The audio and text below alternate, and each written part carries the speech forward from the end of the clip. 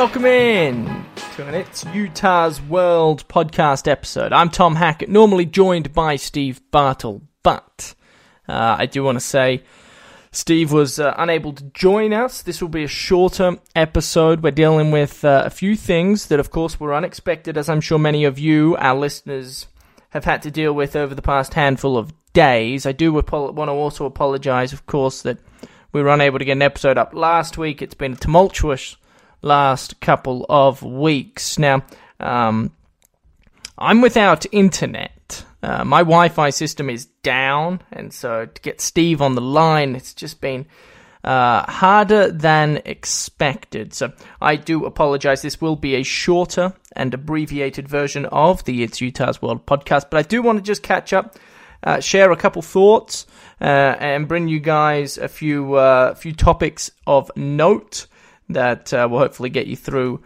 the weekend. But before, of course, we get to that, it's worth noting our beloved sponsors, Nate Wade Subaru. Nate Wade Subaru is the oldest Subaru dealership in North America, and they pride themselves on a relaxed car buying experience. And if you don't believe me, and you're sick of dealing with car salesmen that just won't quite let you leave the lot, then just go down to Subaru, to Nate Wade Subaru in particular, and let them show you how they operate at their best. We do love them. They're just a few minutes from downtown Salt Lake City, off Main Street, kind of wedged in between Main Street and State Street, and let them know we sent you, because they're good friends of ours, we're good friends of theirs, and hopefully you can join that party as well. So, since we last spoke to you guys, or since I last spoke to you guys, I should say,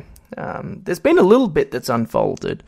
Specifically, this testing, and I believe last episode we did harp on this testing that the Pac-12 put out a press release about, and even did a press conference on. Essentially, we'll bring back results in as fast as 15 minutes, which is certainly a game changer. There's no doubt about it.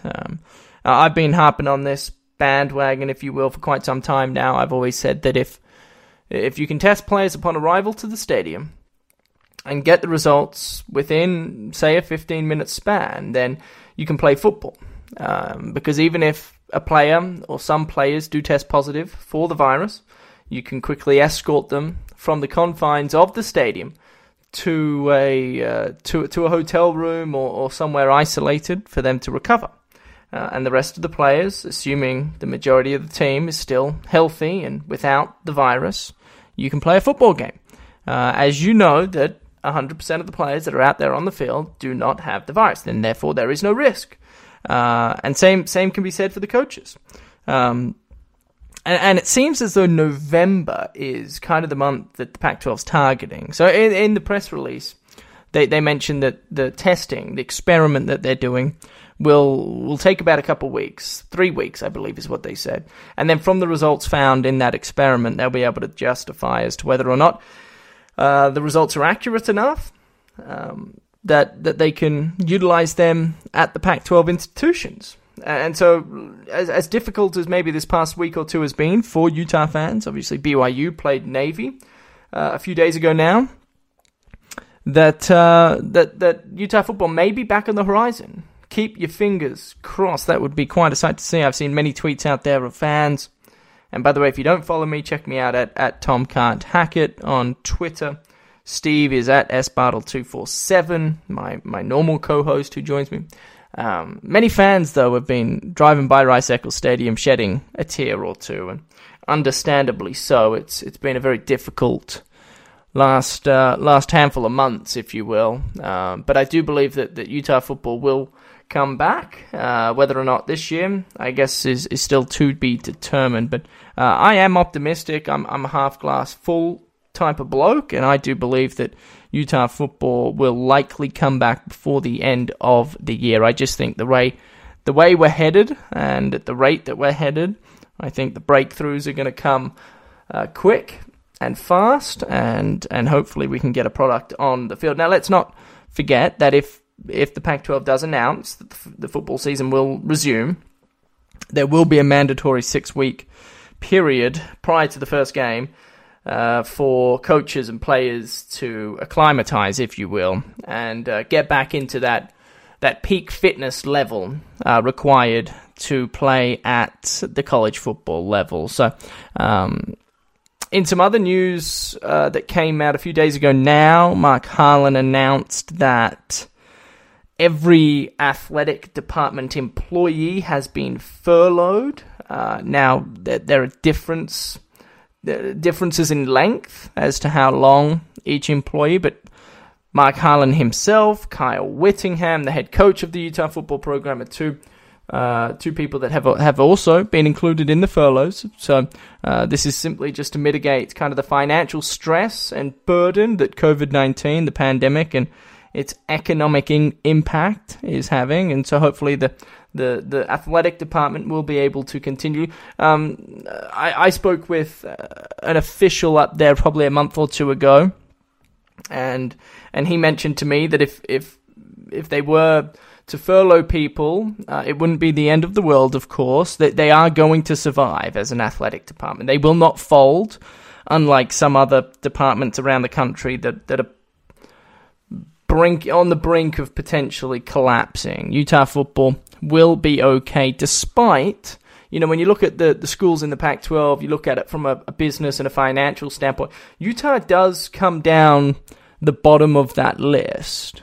Certainly it's not one of the top financial makers, money makers in the Pac-12. They're going to be okay. And it's always difficult when you have to furlough people. If you're one of the many listeners of this podcast and you yourself have been furloughed, then I do send my condolences. If there's anything I in particular can do, please just don't hesitate to reach out, because I'm here to support and love all of our fellow It's Utah's World podcast listeners and Utah fans as a whole. Anybody in the community of Utah, Salt Lake City, I would love to do anything I can to try and help out those in need. As there's a ton of stress, there's a ton of anxiety constantly surrounding us at the minute, and life is not easy.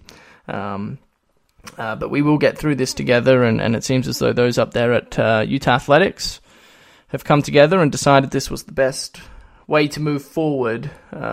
They are still going, to put it into perspective, they are still going ahead with the stadium renovation, the South End Zone stadium renovation, which looks really, really neat. That is continuing, which is good news. So they haven't had to put that on hold. Obviously, that is going to cost millions of dollars, and so for them to be able to continue with that should give you a pretty good idea as to where they stand financially, that they're okay. They're certainly not doing as well as they would like, but I don't think anybody is during these times. Well, I guess that's not true, except for the owner of the Peloton. If you've heard of the Peloton, it's basically a bicycle workout bicycle that you can operate in your home. Apparently, I read a story now that the owner of that has over 1 million subscribers. He just became a billionaire due to the pandemic. So I guess the pandemic is helping some people, but I think for the most part, it's certainly dampening and doing the opposite to most. So, nonetheless, we move forward. I actually bumped into Coach Whittingham's wife the other day. That's kind of a funny little story. So, my mother and father-in-law, my in-laws, they live in the country club neighborhood, and I guess Coach Whittingham's son lives around the same area. We see Coach Whit and his beautiful wife Jamie around, and I bumped into her. We had a good conversation. She's doing well. The Whittinghams are doing as best as can be. I guess, and for those that don't know, Coach Whit and his wife moved homes. They were in Cottonwood, and now they're kind of in that Harvard-Yale area, just around the corner from campus. And that area in particular was hit pretty heavily with from the windstorm that swept through the state earlier this week, and so I guess that neighborhood is quite a mess. But Coach Whit and his big calves and muscles, they've been helping out, doing what they can to stay safe, and bunkered down, if you will. It's been a very wild time. So, who knows?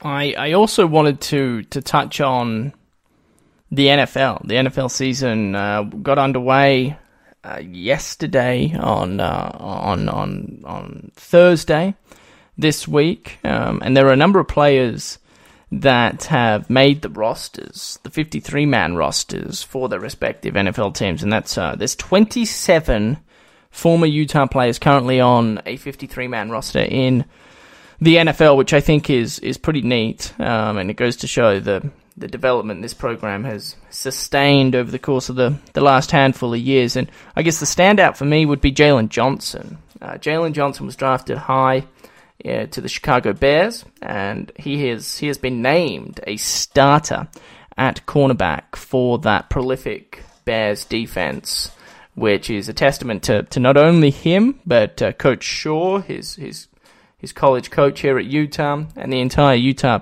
football program for developing him into the product that he has become.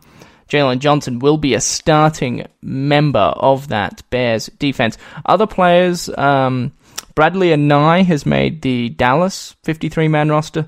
Cody Barton still with Seattle. Jackson Barton, he was with the Chiefs last year. He's now with the Giants. Francis Bernard is on the practice squad of Dallas. Julian Blackmon's with Indy. Marquise Blair's with Seattle as well. Garrett Bowles still with Denver. Devontae Booker was traded a few months ago now. He's with the Raiders down there in Las Vegas. Terrell Burgess drafted to the Rams. He made their 53. Kylie Fitz, you guys remember Kylie from a few years ago, as well as Lecky Fotu. They're both with Arizona.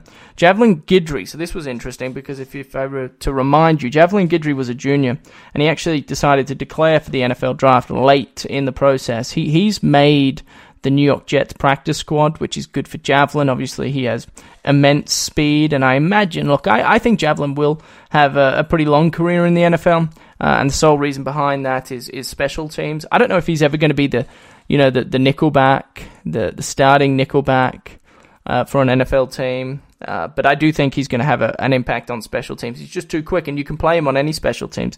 Kickoff, punt return, just about all of them besides field goal block is someone or is something that Javelin Guidry can make a living out of. Hey, this is a really neat story as well. Chase Hansen, guys. Chase Hansen has made the 53-man roster for the Saints. He had that horrific injury in the Pac-12 championship game from 2018 against Washington. And I remember speaking to him after that game. He was walking all funny, and I said, Chase, what's going on, man? He said, look, I don't know, but my back seized up on me midway through that second half. I played through it, but it's not in a good spot. And I guess it was really quite problematic and troubling for him to the point that he couldn't work out at the NFL Combine. He didn't partake in Pro Day. He couldn't even work out for teams. Now, the Saints took a bet on him, took him as an undrafted free agent, put him on the injured reserve list last year, and he's worked his way back. Now he's a starting member. I shouldn't say starting, but he's on the 53-man roster for the Saints. It'll be interesting to see kind of what his his role is for them this year, but he is such a talented player with such great instinct. I imagine he gets a few looks, hopefully on the defense, if not on special teams, certainly. Tyler Huntley, this is cool. Tyler Huntley, Snoop, our former quarterback. He's made the practice squad for the Baltimore Ravens. Jalen Johnson, as I talked about, he's with Chicago. Zach Moss, he's with Buffalo. Star Lotulelei's with Buffalo as well. He's decided to opt out, Star, so you're not going to see Star for Buffalo this season. Jared Norris has made the practice squad for Washington. He followed his coach Ron Rivera from the Panthers. He's now with Washington. Nate Orchard is also on the practice squad out there in Washington. Timmy Patrick has come a long way over the last couple of years. He's with Denver still. Darren Polo, remember the old left tackle? He's with Denver with Garrett Bowles. He's on the practice squad. John Penasini still doing his thing. He's made the 53-man roster up there in Detroit. Eric Rowe, of course, with Miami. Alex Smith, you guys have probably all heard about Alex Smith. He's on the 53-man roster for Washington, which is really, really neat. Sam Tevi made the Chargers 53. That's where he spent, I believe, just about his entire NFL career. It's been a couple of years now, so I do apologize. Marcus Williams is with the Saints, and of course our friend Mitch Wishnowsky is with San Francisco. You might be thinking, where's Matty Gay? Matty Gay got cut. If you missed that, then Matty Gay got cut. He was beat out by a fella by the name of Ryan Suckup, who's he's like a 12, 13-year NFL vet. Previously was with the Tennessee Titans. He beat him out in camp, and so Matty Gay did not get picked up off the waiver wire and is currently an undrafted free agent. I imagine he's back home. We might try and actually get him on the podcast. I'll reach out to him and see what he is up to. So, long story short, 27 guys, the list I just read to you, that was in alphabetical order.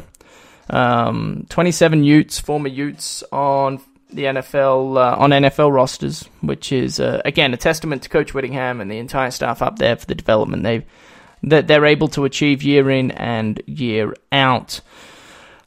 Gents and ladies, I hope everybody's doing well. I really do. And earlier when I said, if there's anything I can do, please don't hesitate to reach out. You can find me on Twitter, at Tom Can't Hack It. Just shoot me a message, send me a DM.